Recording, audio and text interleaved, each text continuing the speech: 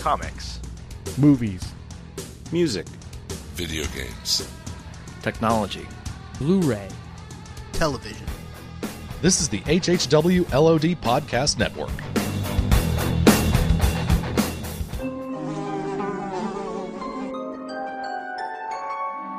The world we know is gone. No internet, no GPS, no text messages, no podcasts. In a world ruled by the dead, we are finally forced to start living.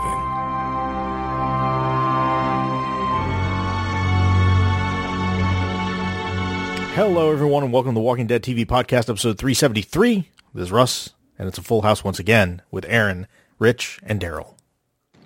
Good mas. Yes, indeed. Guys, How do you say that in German? D is live, right? So I took German more. I don't know. It's such a simple phrase. Before we get started talking about it, I just want to say how much I was laughing through the beginning of this episode, because after 6 weeks of hearing Daryl complain about having to read the subtitles from the French stuff and was excited to come back to this, They baited me. Which I kind of found the German stuff a little annoying, but I didn't mind it.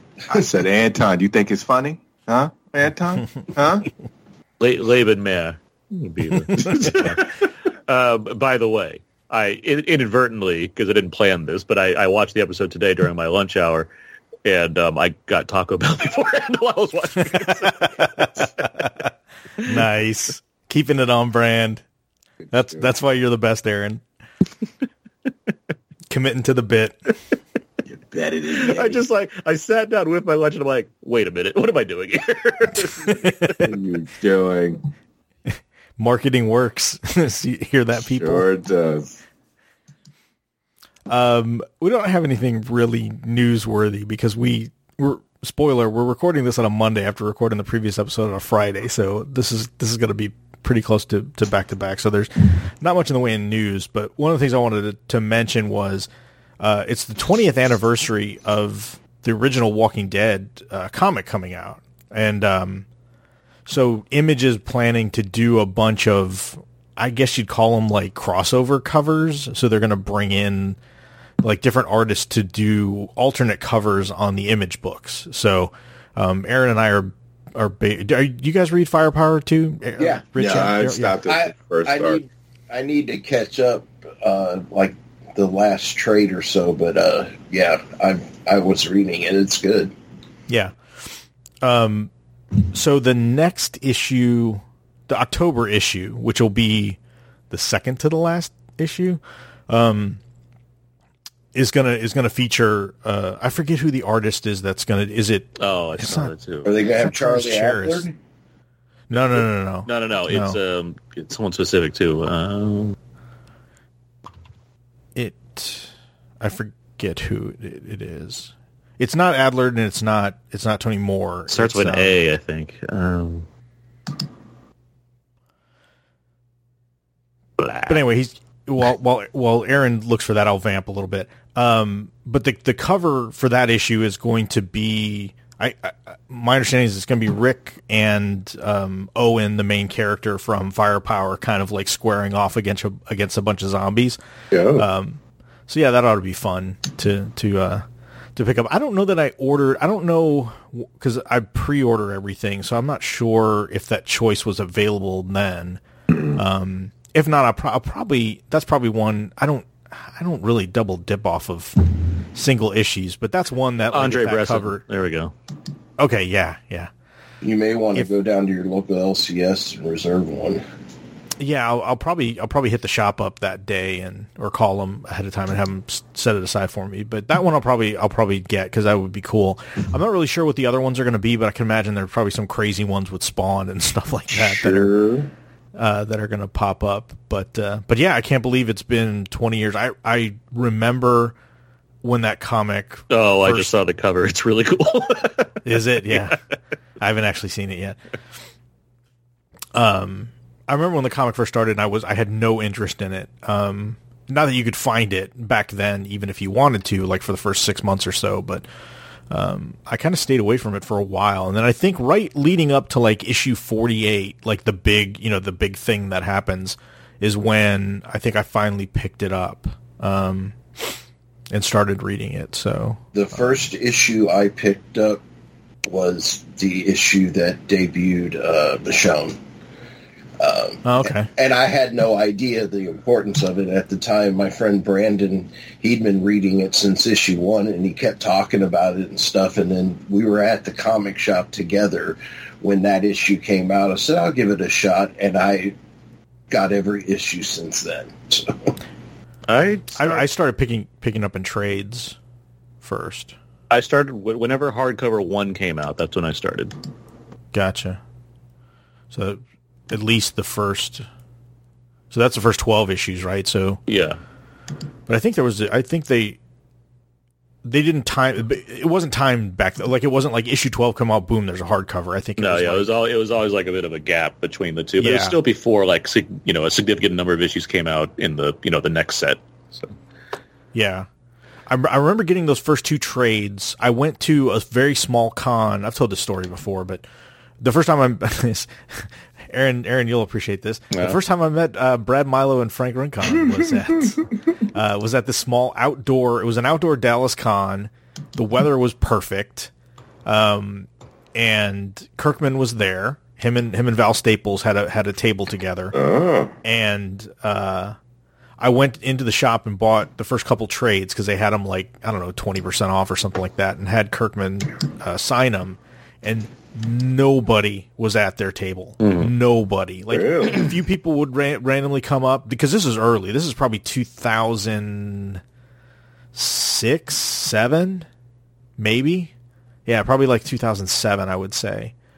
And yeah, I mean, I sat and talked with him and Val Staples for like an hour and a half. Like I just sat there jawing with him for a long time. Because there was nobody coming. It was towards the end of the day, but there was nobody at their table, which was hilarious in retrospect. But so it was when you met Brad and Frank for the first time. It was. So it was both the best day of your life and the worst day of your life. I first met Brad and Frank and Bill at Bill's wife was in a Greek play in Fort Worth, and I was I was in that audience, and that's when I first met them. Oh yeah. I remember them talking about it on the show. Yep. But yeah, so keep an eye out if you're a comic fan or or Walking Dead fan, or if you care about comic covers. I know some people collect comic covers or get stuff. It sounds like there's going to be quite a few out there that are Walking Dead related for the anniversary. So like I said, the Firepower one comes out this month. So I'll be on the lookout and see if there's one that just really, really kind of grabs me. I might pick it up, but yeah, so that's all we had. That's all I have for news. Not really news, but just something to kind of mention. So, all right, we're ready to get into. I want to say Anton like it's French, but that doesn't really fit because it's German here. So, do we have? Do we have to what? Talk about it? I guess we don't have to do anything, but yeah. So here we are, Fear the Walking Dead, Season 8, Episode 7. So this is the home stretch of the final 6 episodes. And this one's called Anton. I will say, like, right up front, like, I had already been hearing, not just from our listeners, but, like, just seeing some reviews saying, like, another terrible episode of Fear the Walking Dead. So, like, I feel like I was prepared for, like, the worst here. So I'm coming away with this being, like, I mean, we'll talk about issues, but like I didn't think it was that bad. It was like I will say this: it's the best episode of season 8 so far. Okay, I think that it was definitely an improvement over that abomination that was Padre. Yeah, I guess we'll get into it. My only problem is this feels like it was directed by some former model turned actress now doing a director's chair thing. I mean, very, very, very somebody cutting their teeth on their first directorial debut. Okay.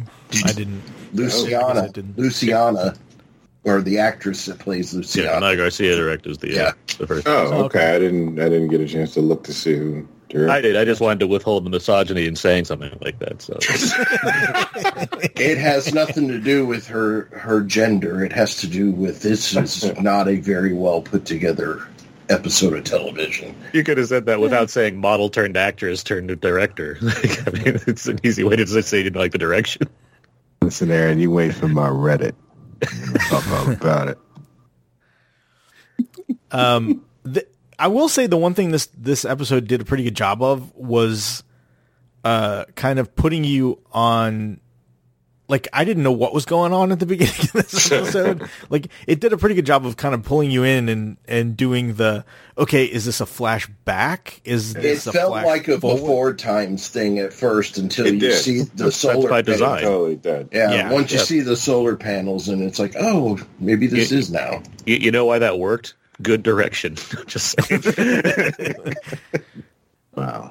My brain didn't pick all that up. It was one of the few things that worked in this episode. I don't disagree. Like I think that stuff worked. I feel like there's a specific point where I was like, okay, so now we're back in like Fear Town, where things are like occasionally not very good as far as the episode goes. But we'll get there. What really worked in this episode was taking B-roll from previous episodes and using it in there. That was really good. No. What really worked was Strand's haircut. That's what was working throughout this episode. Actually, I kind of liked it. I thought. I'm serious. Yes. I mean, like that. Yeah. You know, for a minute, I thought, is he back on good terms with Daniel? He wanted to be. My friend, real fast, right? My friend. Yeah. Like, nope. If I'm remembering, wasn't Daniel a barber in the beginning of this whole thing? Yeah, you're right. Yes, he had a barbershop. Mm-hmm. A quote unquote barber. I don't think he's doing black hair like this, but yeah, he was a barber. Well, he was near L.A., right? Yeah, there's a lot of people in L.A. Like, that's a very diverse culture of people in that area. Let's talk about this episode. Right, so let's get into this. Yeah. I was gonna say, you killed me at black hair. Sorry.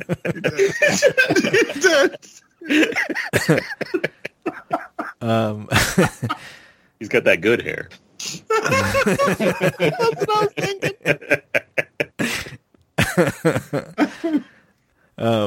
But yeah, so we start out with a bunch of people playing soccer. They're all speaking German. So again, I think having just come off of Daryl Dixon with it being in France, and then you start off with all these people speaking. He paddled to Germany. Yeah, it's like, wait a minute, he paddled to like one of the Caribbean islands that's only German for some reason. Yes, the entire story of those people, then they're surviving. Could have been those people. No, what do you mean those people? Yeah, exactly. But the story would have worked just fine if they were from like Detroit or somewhere. Why do they have to be there from Germany?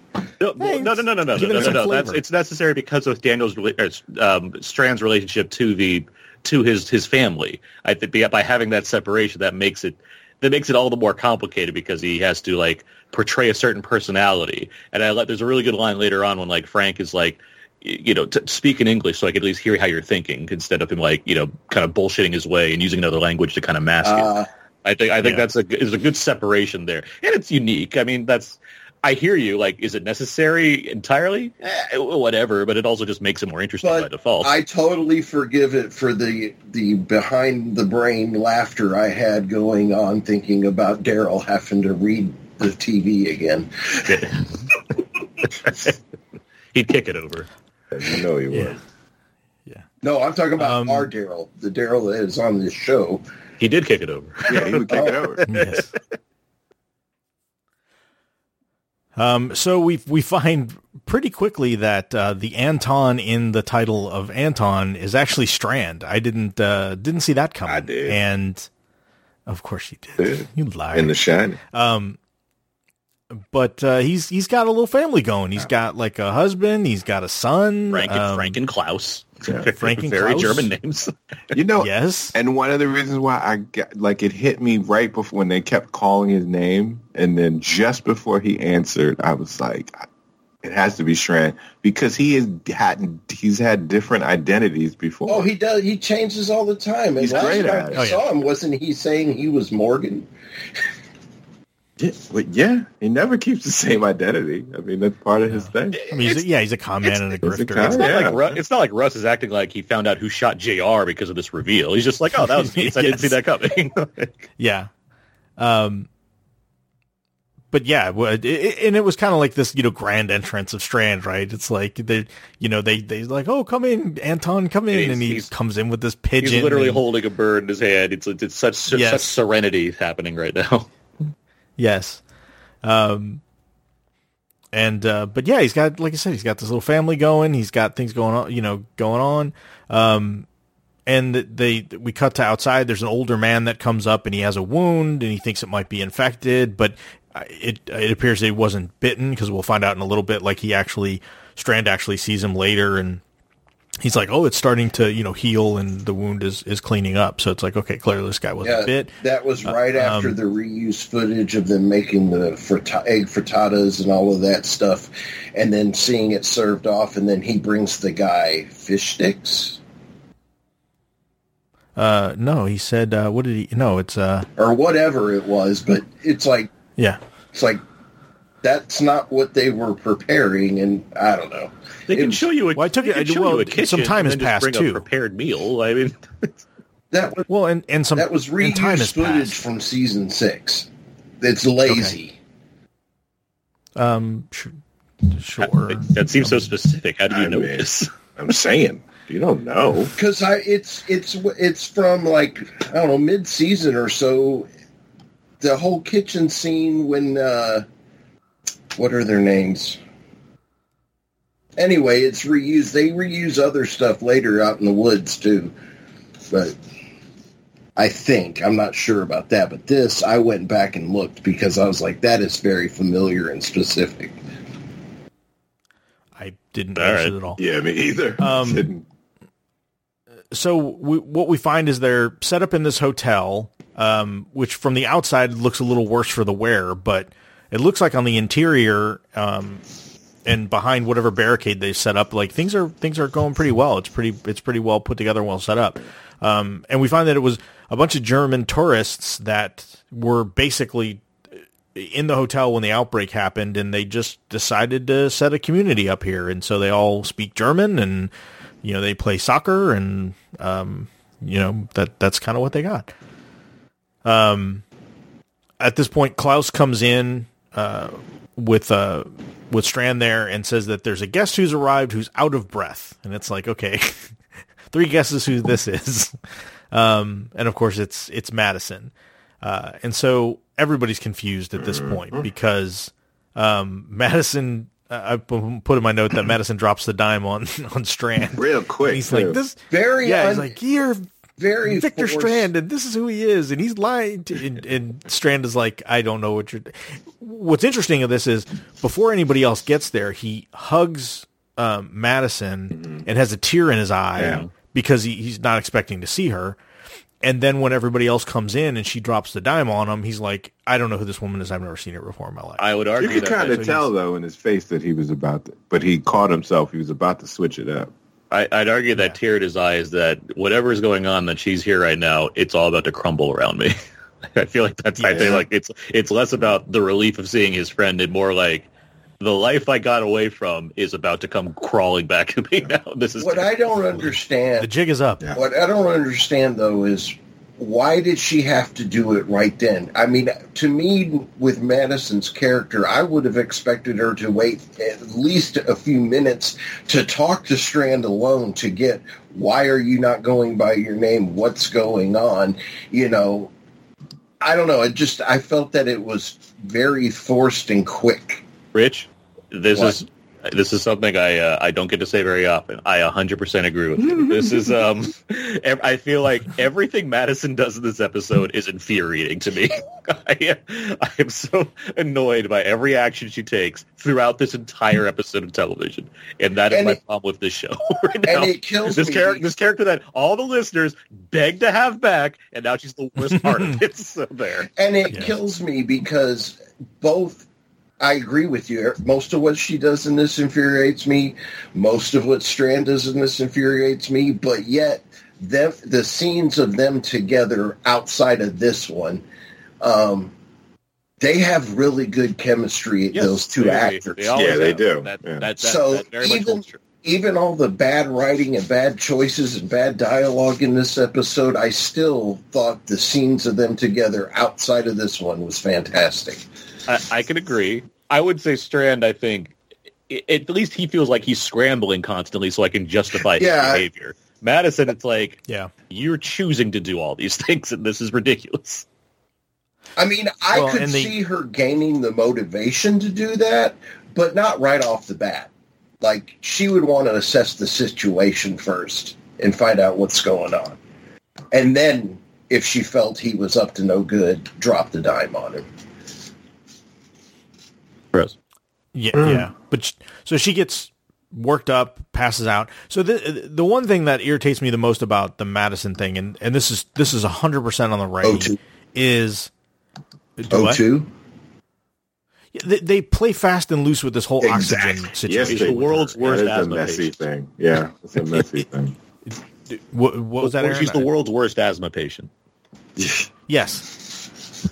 It to me, again, it's really serving no purpose from a dialogue or a story perspective. It's not like they're making a point of this to where there's an end goal, right? Like, they have to get I mean, there was that little bit in there where they had to find an oxygen tank, but they found it in 3 minutes. Like, there's no like overarching goal of trying to get her either some medicine or treatment or anything like that. They totally use her lung damage and just play fast and loose, where sometimes she can, kick ass and knock people out and then gets a little winded, and other times she has an excited conversation and she passes out. Like, I don't... It's like a shitty crutch that they wrote in when they brought her back, and then they're like, I guess we have to keep using this now. And it's I think it must have been one writer that wanted to put that in there and had plans for it. That writer probably never came back, or they poo-pooed the idea, and then they've just kept it in because of continuity. I don't know. Well, it's just crazy, and it's even more infuriating how there is just conveniently placed oxygen tanks all around like it's a video game. But then I thought, and I have a theory, much like Nathaniel Richards in the 31st century went back through the main timeline and planted little clones of himself all through there for backup plans. Madison of the 31st century went back with the same technology and planted oxygen tanks all throughout. So that's my guess. I like that Rich is trying to brand himself as like this historian / fact finder. So every week, I see. Like every now and then, he has some context to bring into this stuff. Wow. I mean, to me, when they did the time jump in Fear last season, they could have totally gotten themselves out of that. Yeah, situation. Really, honestly, like what are we doing? Like, they act like Madison is like a Daryl Dixon level. Like, she needs to be debuffed. She's too powerful. It's like, what the fuck? Like, just get rid of this. Yeah, like I said, they had their out and they didn't take it, and it just it's the biggest writing issue. It is annoying. Yeah, it is annoying. All right, so it looks like this settlement, I'll call it, at the hotel, they have like their own little council, that's set up like a city government kind of thing. Yeah. And they see, she had a radio on her, and they turn it on, and it's Daniel on the other end trying to get a hold of Madison. And Strand is like, no, turn it off. Like, he's like, no, we don't want to make contact with them. We can't trust them. We need to stay on our own. Like, again, Strand not wanting to have to deal with what's going on with that. And for some reason, even though Strand is worried that Madison is going to tell the truth about him, Klaus is over there watching over Madison, and she wakes up. And stupid choices. Like, let's leave the kid there. Yeah. By the way, if she wakes up, she'll probably just say everything that she knows, but who cares, right? Just leave her there. By the way, take a drink every time somebody utters the line, everybody deserves a second chance in this episode. Yeah. Well, it's the building motto. It's the motto, It's their screed. Yeah. But yeah, so Madison says, no, he's lying. You know, he's that's not who he is. You know, all that business. We see that Madison has her tattoos of Nick and Alicia on her wrists. We saw that the first half. We've seen that before. Yeah. Oh, yeah. Yeah. And of course, this group shows up looking for Madison. And we find out. So I messaged you guys as I was watching it. And funny enough, the guy's name is Russell. That leads this group of mercenary, who we find out will be Troy's people. But I was like, that's not Troy, is it? And Aaron's like, and if you don't know, then he hasn't shown up yet. Yeah, I mean, no offense to you, Russell, but that was a very generic, like they phone central casting and send us up some goons, not unlike Batman 66 villains goons. I mean, the guy was so generic and two-dimensional, and it was bad. And I don't understand. We'll get into it more later, but I don't understand why these people are following Troy. Doesn't make a lot of sense. Well, we'll get to this later, but there's not enough of this episode to justify either way. I don't think it's necessarily fair to say, why is this happening? We don't have much going on here. Well, we'll get into it later, but yeah. Yeah, so he shows up with this group of mercenary types looking for Madison. He tells them he was one of, Padre's top gatherers that found people. And he also has a radio. So when he hears Daniel on the radio trying to yell at them, he turns it off. Because at this point, I imagine the people in the settlement are assuming that this guy is probably with the people on the they don't know what's going on, right? These people show up, and they assume that maybe he's part of the people that are on the radio. So Daniel turns that off. We barely know what's going on. It's like Madison's out. There's some people looking for her. Where's her group? What's happening here? Yeah. So he tells him that the guy on the radio is going to come for her, and basically he's going to be bad news, and you don't want that. And Strand, the rest of them seem to be keen on protecting her, or at least not giving it up. And Strand's like, yeah, she's here. We've got her in the back. Which honestly, that's the right move. I mean, yes. I get having sympathy and trying to hold up a certain kind of morality, but it's also you have a perfect society here that is peaceful, and there's dudes with guns in a society where dudes with guns win. Yeah, get rid of the rando that just jumped in and started accusing their leader of being some other person. No, and it makes sense for Strand because he's. Yeah, of course, it makes sense for anything that Strand doesn't get killed in. It makes sense for Strand. Yes. But Russ, Strand is dead. This is Anton. Sure. Yeah. I'm just saying, I'm not nearly as morally compromised as Strand. Maybe Daryl is. We don't know. But I kid because I love. Let her die. But even if I was in that situation, especially in a post-apocalyptic zombie world where everybody's trying to shoot you, I am immediately giving up this person. No question. Not a hesitation in my mind. Yes, we don't want you coming in and shooting at us. Here, take her away. This was our Sunday. We had a game of cornhole going, and then this person no, thank you. Get out of here.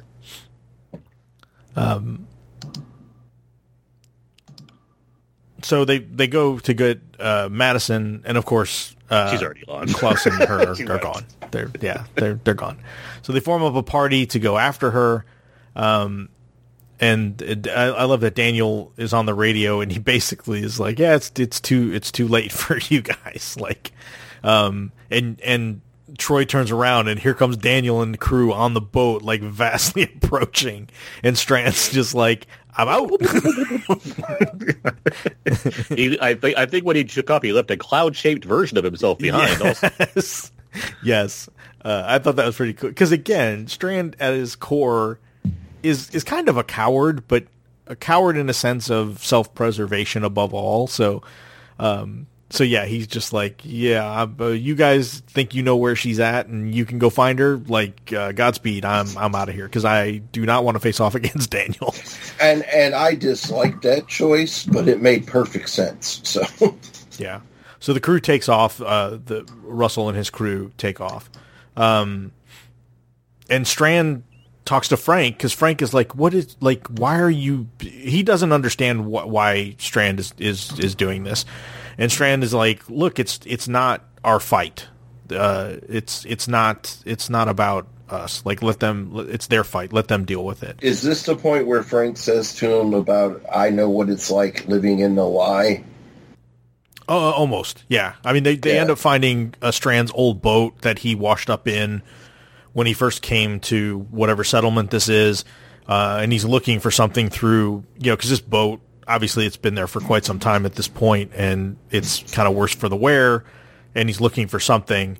And this is where Frank questions Strand about the truth. And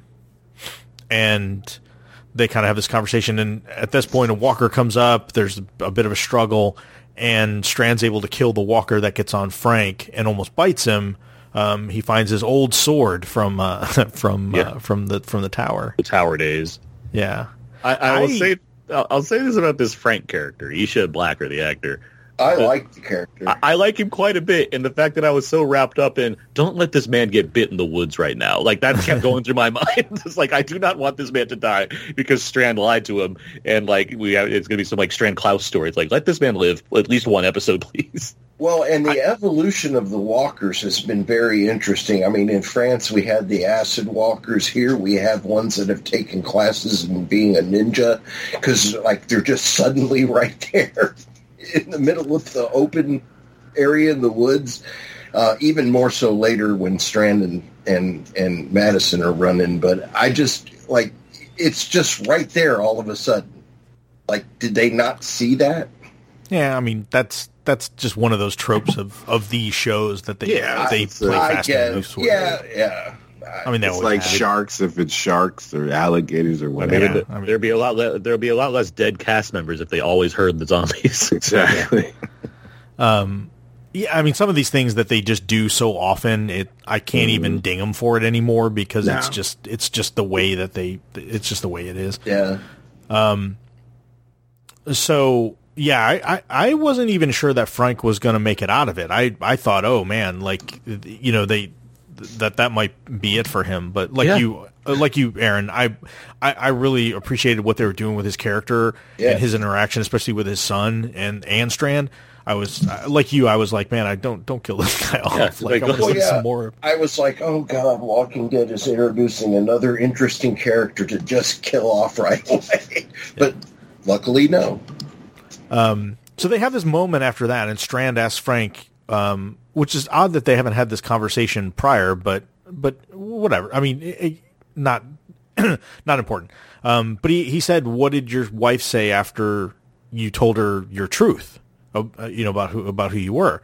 And she said she forgave me, just as I would forgive you. Because again, he knows that Strand is full of shit. Like, he knows he's lying, and he knew that before someone even called him out on it. He knew that there was a past that he's not referring to, very specifically. Exactly. And he still, even after that. So, number one, I thought that was a really good moment betwing two characters. Agreed. I thought it was really, really well done. This is one of the few scenes that really worked. So I again, it made me even more appreciative that they didn't kill this guy afterwards, because I think the way that him and Strand are working with each other as actors is really well done. But he still, even after that, he still denies it to Frank. He's like, I'm not that man. And in that moment, you actually you believe, that's the whole point with Strand, right? Yeah. I'm not that man. He didn't say that's all that stuff is not true. No. He just says, I'm not that man. Right. Which he's deluded himself before with that. Yes. I'm not that guy. I'm not that guy. And he falls right back in. Yeah. So at this point, Frank and Strand find Klaus and Madison, because I think they knew where they found her map or whatever it was or something. They knew where she was going. Yeah, they knew where they were going. So they hid there. And then they don't see them. And of course they find them. Madison's out of oxygen. Now, I took it at this point when they found the tank was because Strand knew where she had her boat, because that's Madison's tank of oxygen, right? This isn't. I don't know. there's no explanation for that. Like the sword was explained, that was his raft, but how I don't know. That made no sense to me either. I think it's 31st century Madison. Sure. I think because he knew... Strand alludes to the fact that he knew where they were going because of that map, that's basically where Madison made landfall. And so my understanding, the way I took it is, Strand deduced where that building was versus where the shoreline was, that she must have come by boat. And so he went to the boat and found a spare tank there. That, again, I took it as that's like, again, it wasn't a random tank of oxygen. That was Madison's from her boat that she rode up on. That's fair. It's not clear, but it's not clear. It's fair, and it's also like my thoughts are so beyond. Is like I just don't care about this. But that looked like an old destroyed raft, not the one she came up on. I guess I didn't look at it. I'm losing track of rafts at this point now. Yeah, me too. Because now that does make sense in a way. If it was because they knew where Madison was going. Yeah, and they knew. Okay. They had to take a boat to get there. Now right? I can forgive that a little bit because that makes more sense. I thought it was another raft that had been there for 8 years or whatever. No. They had to get there via boat. So Madison... They stole Russell's other boat. Yeah. So anyway, at this point, Strand tells him... he tells Frank and Klaus to leave. He's like, look, go... I'm going to help her out, and we'll be right behind you. And then Strand goes in there and offers to help Madison get away. At this point, the Padre team finds Russell and his group, and because he wants the location of Padre, like that's the whole deal. Is he wants to know where Padre is. The walkers, a bunch of walkers start. They find Strand and Madison, and I took it. They went inside a museum. It looked like a museum. They went into or library or whatever. It was. I thought it was a museum because that's what that brochure was that. Yeah, she ripped the map off of. I think, and there was like that. Yeah, table with a bunch of stuff. So they anyway. They didn't get inside there fast enough. So yeah, they couldn't get inside the museum before the walkers kind of started to get inside the door. Ridiculous. So they couldn't get the door. They had a good lead on them, and then suddenly, right there at the door, it's like, okay. Aaron, don't underestimate the ninja walkers. Yeah. So they start knocking over bookcases to kind of add some distance between them, and Madison ends up pulling a gun, shooting a few of them out, and which is dumb because hello, people who were chasing us, guess where we're at? Bang, bang, bang. Strand somehow loses his sword. Like, okay, yes, it's stuck in them guts. Oh my god, which made no sense. Why would he have gone to cut it in the gut, knowing after all these years that's not going to do anything to the walker? Why did he not stab it in the head? It's nonsense. I don't know. It's so bad. I didn't write it.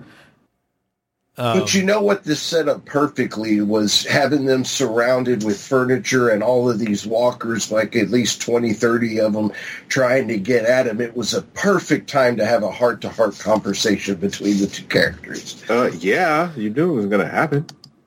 Yeah. They needed a morning star. Exactly. Exactly. Yeah. Could have whacked all their heads off.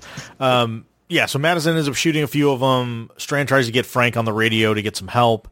And again, like we mentioned, this is where Strand and Madison kind of have this heart to heart, and Strand basically kind of recaps where we're at. Like, you know, everything went to shit after the tower. You know, he had a place. He was not a good person. He did some bad things. After the tower fell, he met it back up with Alicia and tried to be a better person, tried to get everybody help, tried to get where they, you know, to where they could all, kind of go back together. And, a bunch of people died. Strand ended up kind of being on his own. Which I'm assuming is our explanation for what happened to Wendell and his sister and those characters. I'm assuming they were... I'm assuming as much. But Strand says the last thing Alicia said to him before, she didn't see him anymore was that she loved him. And that in that moment, Strand kind of had this clarity and like, I wanted to be the person that she thought I could be. Again. Again. Yeah. Yeah. Hey, Daryl, everybody deserves a second chance and a third chance. Again. A fourth chance. Yes. And again. a fifth chance. Again. And an 87th chance. Again. Yes.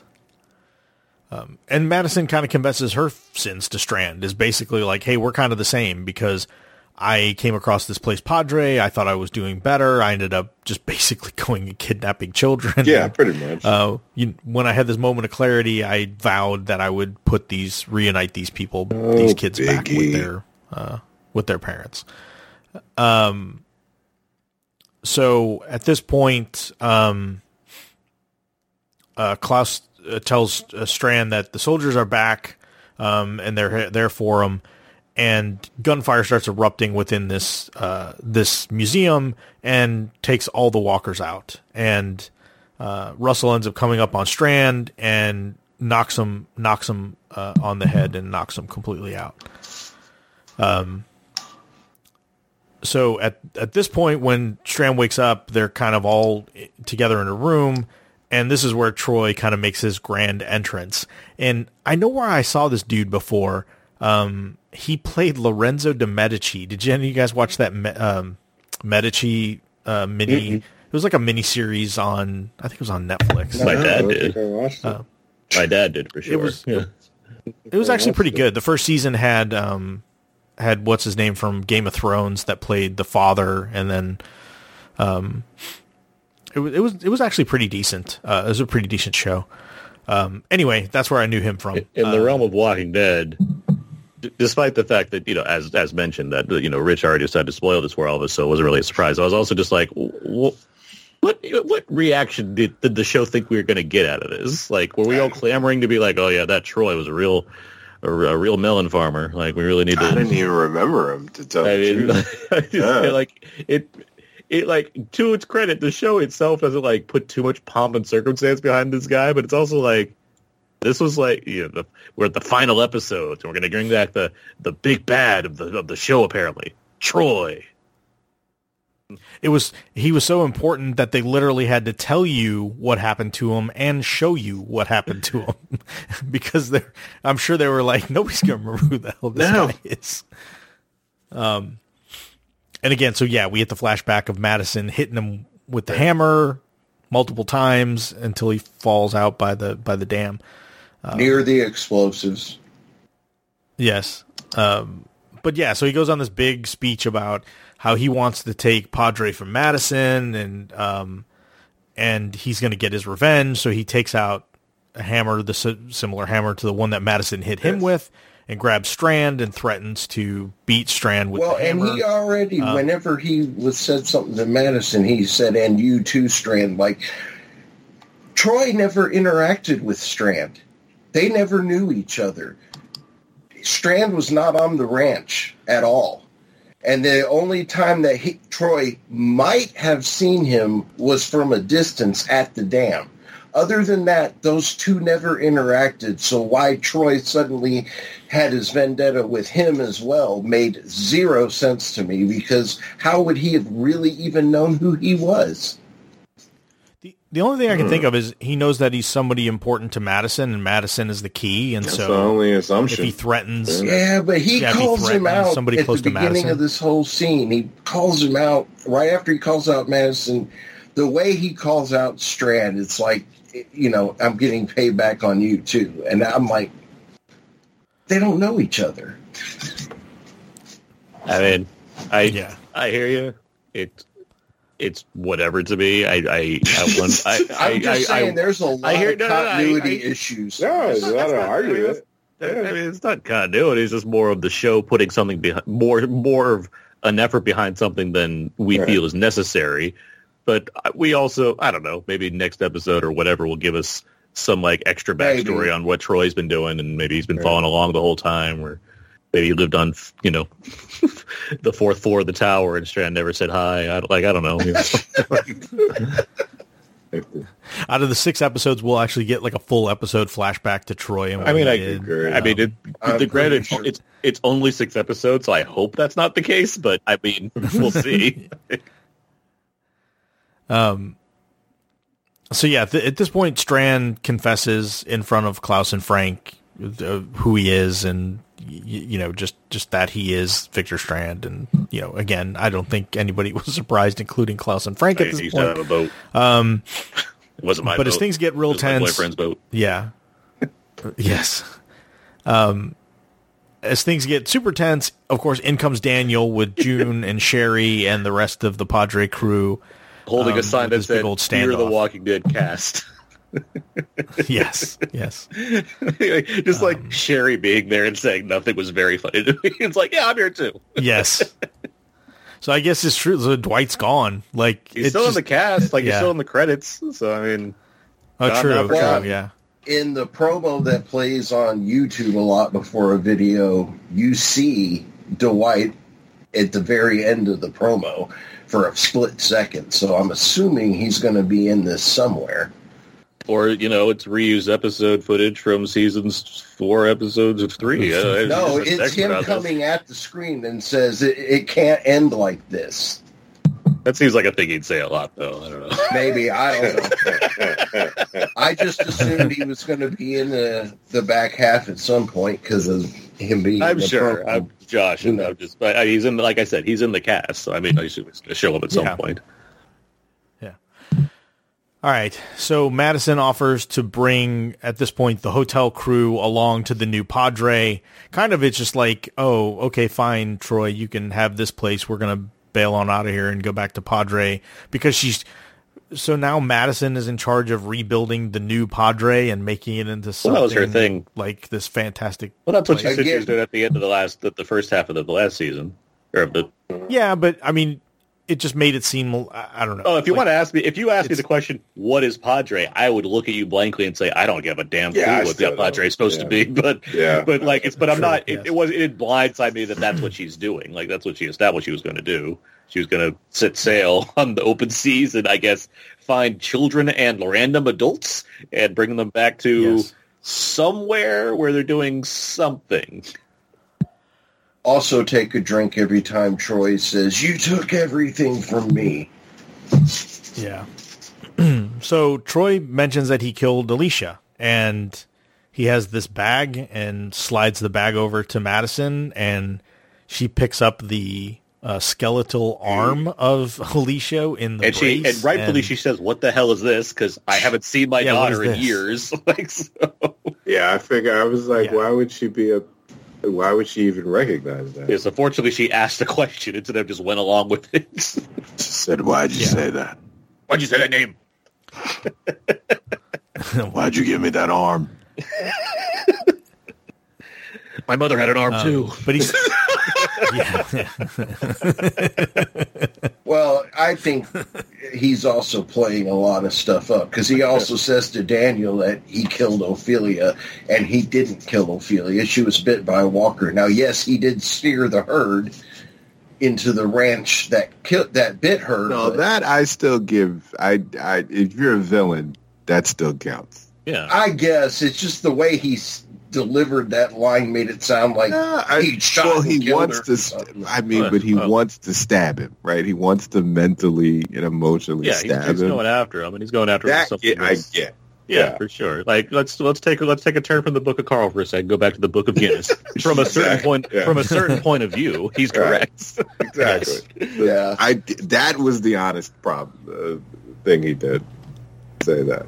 This Alicia thing feels like a red card. That was a stretch.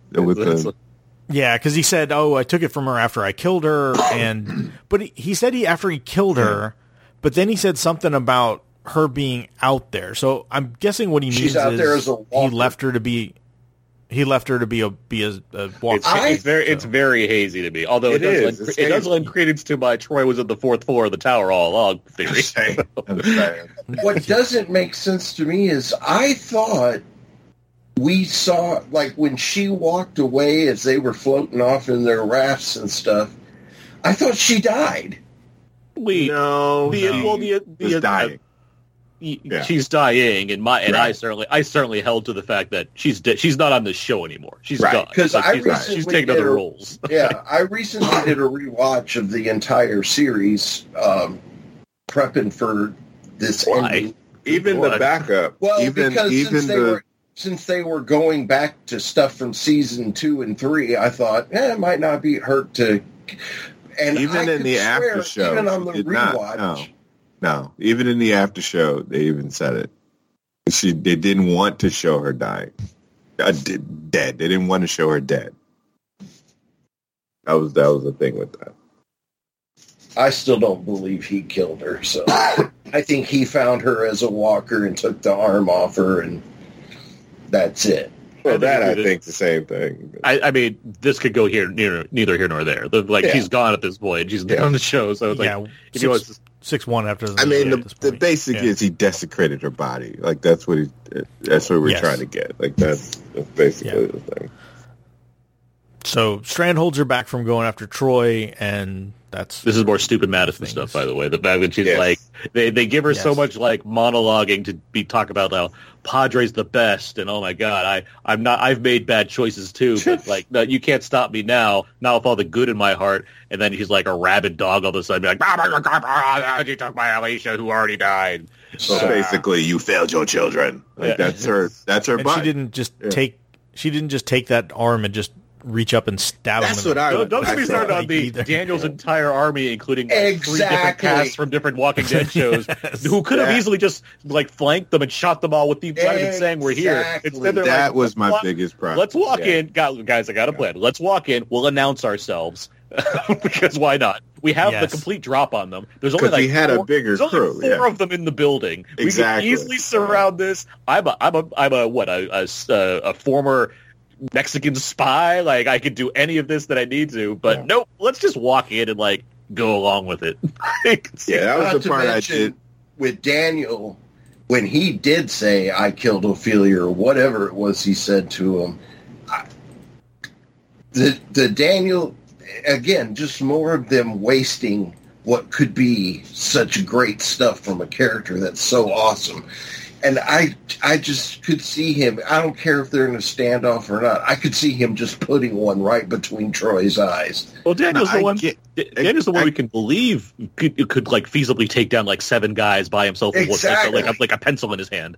And I think it would have been better. I mean, I get that he's supposed to be the bad guy for the rest of the show or something, but they could have did it better. As if I think it would have been a better thing that as they killed his guys and was shooting at him, he ran off and jumped out. You know, like he could have gave him like an action kind of like getting away, bad guy getting away or something, and then the threat makes sense. Yeah, instead they're just like, I guess we're just standing around talking. There was no reason to not kill him. Like you had more guys, you had more guns. He was surrounded.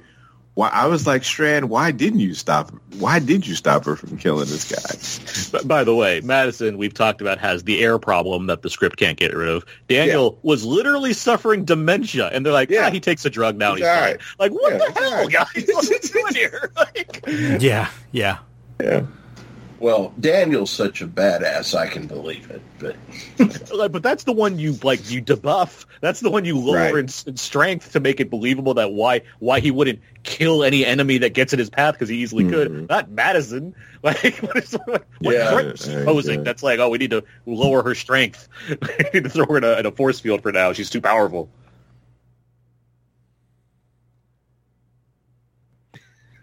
Agreed.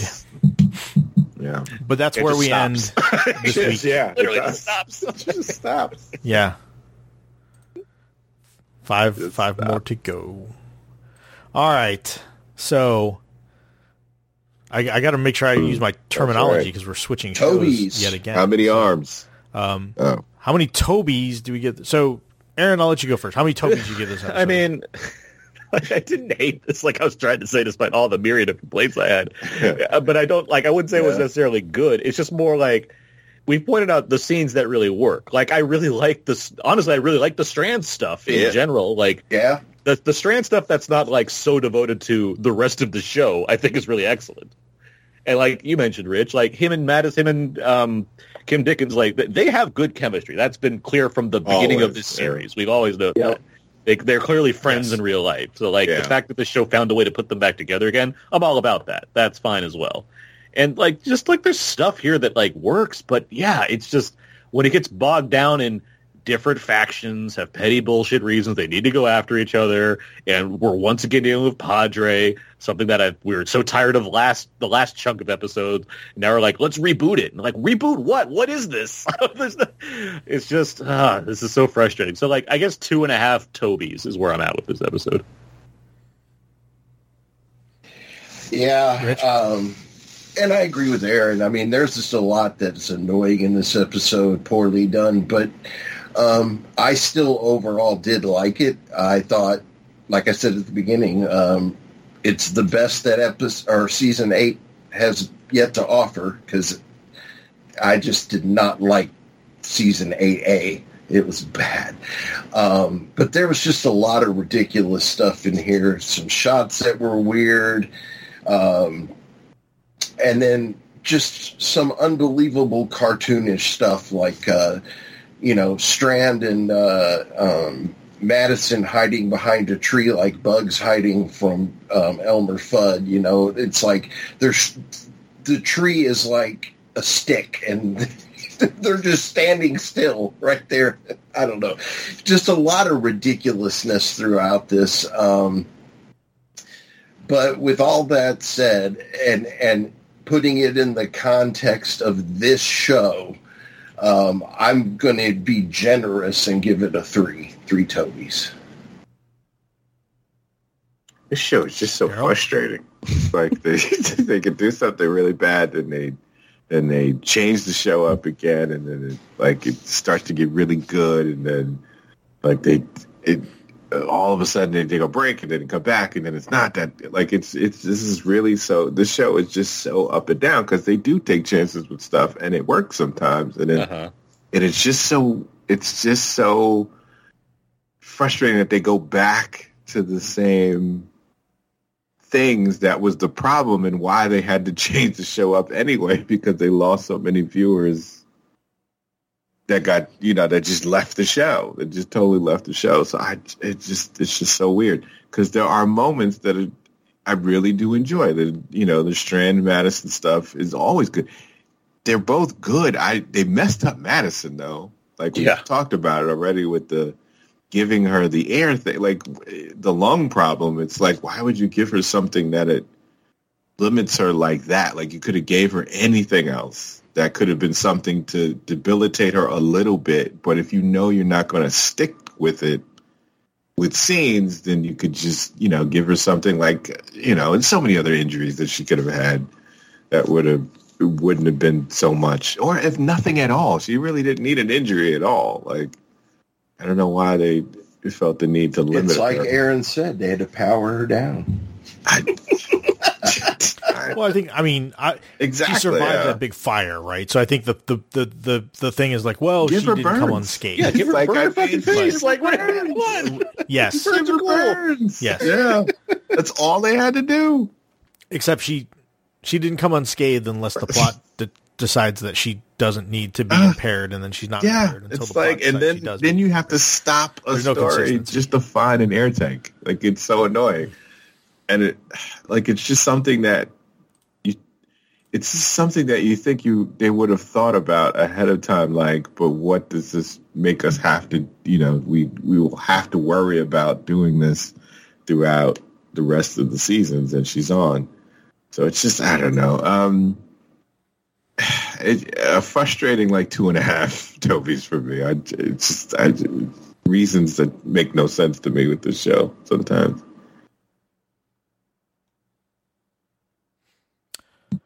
All right, I'm going to give it 2.5 as well. Yeah, it was just very uneven. The stuff that worked. The stuff that didn't just really didn't. It was just kind of a flat episode. And again, Troy coming back, I'm not really sure that. I don't know that we really needed a big bad for this half of the season. Like, I think they could have made told a compelling story with 6 episodes left to just kind of wrap things up. But we are where we are. So that's what we thought. What did the Facebook group have to say about this week's episode? We do have the Facebook group, facebook.com/group/WDTV podcast, where we ask the listeners to write in their thoughts on every episode. So feel free to participate in that. We read them as they're written. And, we have our thoughts on this, and, clearly some of us are mixed, and some of us are the show's #1 fan, like Rich right now. But, did I rate this the highest? Yes, you did. Oh, because of your everlasting love for the show. I get it. But we have one here from Kevin Barry. He writes, 2.5 Schnitzel will give you strength out of 5. Everything seemed kind of forced to reboot a series in the final 6 episodes, but I guess this is what Fear has always done. I never wanted Madison to come back, thank you. And I really don't remember the issue she had with Troy, but maybe he's a dick. That's the issue she had with Troy. Pretty much, but maybe the season will give some good action scenes. I hope we can get a few good Strand monologues and Daniel doing cool Daniel things over the final 5 episodes. Yeah, right. That's accurate. That's fine.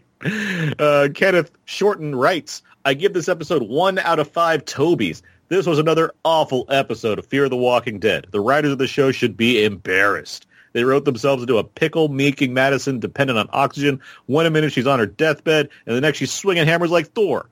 Then there's just random oxygen tanks everywhere. I guess Strand wants to be the new man, but he wouldn't build this new utopia and not build any defenses or teach people how to defend themselves. It all seems so silly. I mean, they had walls. Like, they were stopping the walkers. But anyway. And lastly, at this point, Daniel would have killed Strand on sight. He just cut him free like they're old friends. I hope the next 5 episodes are better, but I'm not going to hold my breath. Well, now, on that, though, I got the impression that this community was already there when Strand met them.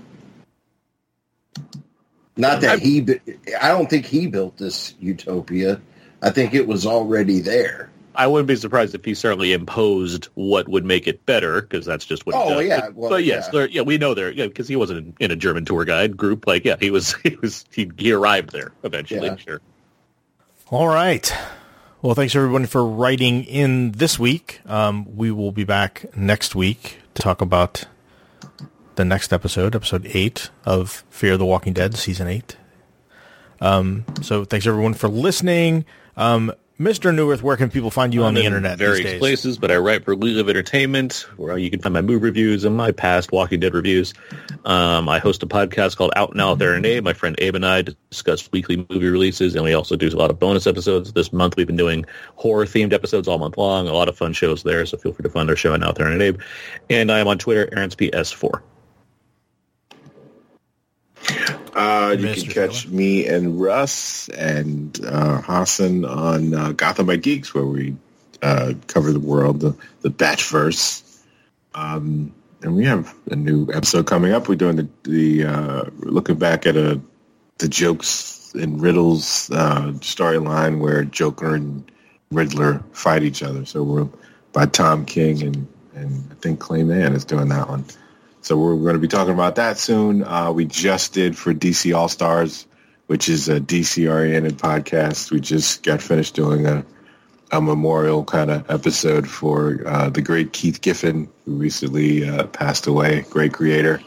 So we talked about him, and if you want to check out some Halloween-themed goodness for Retro Movie Geek, we're doing Spooky Flicks Fest for this year, which is all about the ghosts and hauntings of different things like The Others and Stir of Echoes and all that kind of stuff. So you can check all that there and at your various podcatchers and YouTube as well.